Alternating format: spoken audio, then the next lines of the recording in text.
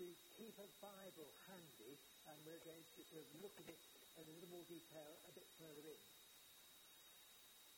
Thank you for everybody who's contributed so far. It's been great. You wouldn't have thought that it's holiday period and people are away. I mean, look what they're missing. You can tell them when they come back, that you've been here. So, Mark, we're beginning a series on the Gospel of Mark. I'd like to ask you a question without you telling me the answer.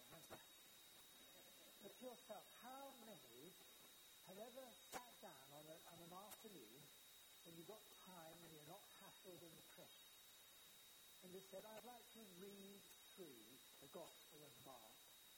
Get yourself a cup of tea, you get yourself comfortable, and you just read it from beginning to end. Rather like a short story, about an hour and a half max, I would have thought. I'm going to read it to you. Well, I don't ask you to put your hands up, because that'll increase the Pharisee factor in those who have done it. It's one way, and in fact the best way of getting into the text. I hope to offer you some things today which the Lord will use to help you get into the text. But really, there's no replacement for your sitting and reading the text. It's like people telling you the story second-hand, they summarise it. Did you see Lila's Beauty last night? Oh, tonight, isn't it? This happened, and you say, well, that sounds very interesting. It's much better, isn't it, to go to the source, the original. So could I suggest, there's a thought for you. Find, if it's going to be such a thing, a gap in your life where you can just sit and read. You don't have to make notes, and you don't have to remember what you've read either.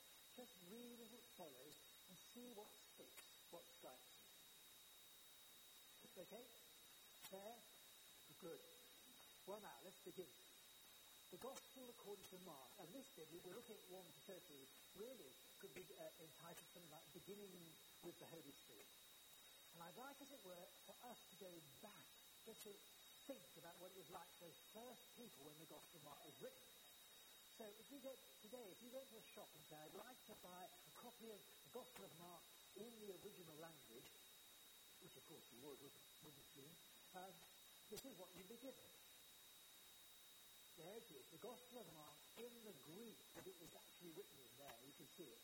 Let's look more closely. There. Well, we will look more closely in a bit. Right. So there, katamarkon, according to Mark, the preaching of John the Baptist, the references in the other Gospels. Then we've got the actual Greek text. You don't need to worry about that unless you're going to do Greek. Greek is quite easy. It doesn't need working up steadily. But it doesn't matter. There are lots of commentaries that can help you. But I'd just like to say, John Wesley thought it was so easy, he was teaching it to plowboys. He had no formal education whatsoever, but they still found it was helpful. So if you've got a little more time, as well as reading it, and you want to do a bit of Greek, it's like playing the guitar. The first bit is very easy and gives you value, and the next bit is really hard. But if you just do the first bit, you have got that extra value.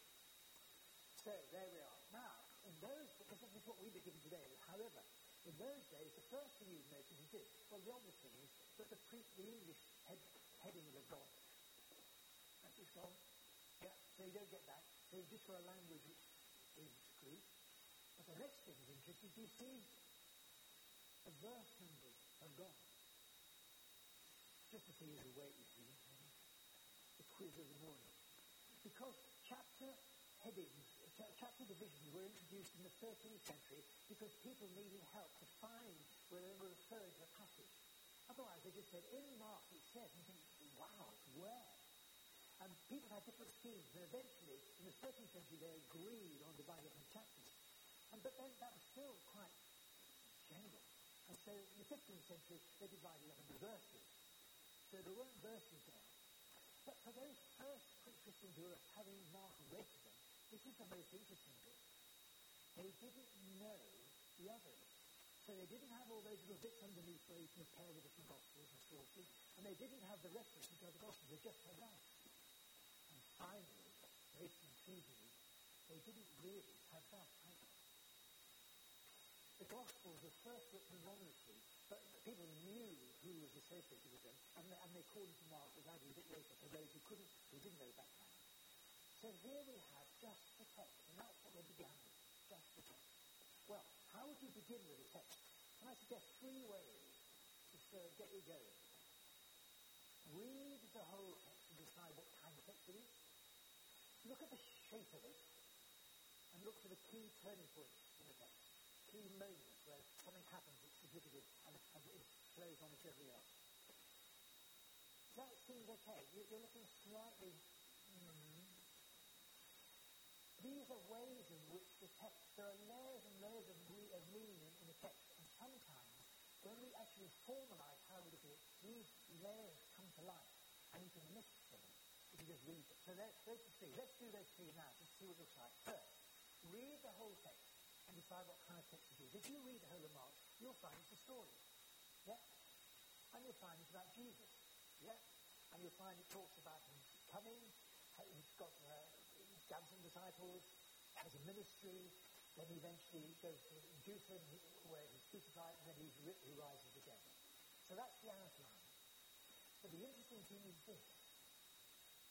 If you look at what we just read, verses 1 to 13, that is the whole, according to Mark, of the first bit of Jesus' life. Do you see what's missing? What would you expect to be there in a biography? Birth, yes, and what else? Childhood, yes. The beginnings, yeah. Place, family, that's right. The whole business. What was the location? Where was he born? How did they know? All the business that some of the other Gospels have about shepherds and angels are not there. So this is not a standard biography. This is a particular kind of story. And in those days, they used to say that the preaching, the good news, is called the Evangelion. That's the gospel, the Greek word for gospel. And this is the first time anybody had written down the preaching of Jesus as a story. And so the title, Gospel, was transferred to the book Mark. It was called the Gospel of Mark, and after that came the Gospel of Matthew, Luke, and the title was used in that way. So we've got a special kind of story which doesn't do standard biography, so what does it do? Well, what we find is that Mark invites the reader to follow through the story as if we were one of the disciples. And so the disciples, when they gather, they're a bit sort of uncertain who Jesus is, but they're following him. And as they go on, Jesus says, now this is what you see me do, this is what I want you to do. Jesus says, I'm going to take up my cross, I want you to take up my cross. And so the disciple and the reader become one. So Mark doesn't tell you very much. He lets you work it out as you travel with Jesus through the story. So this is a preaching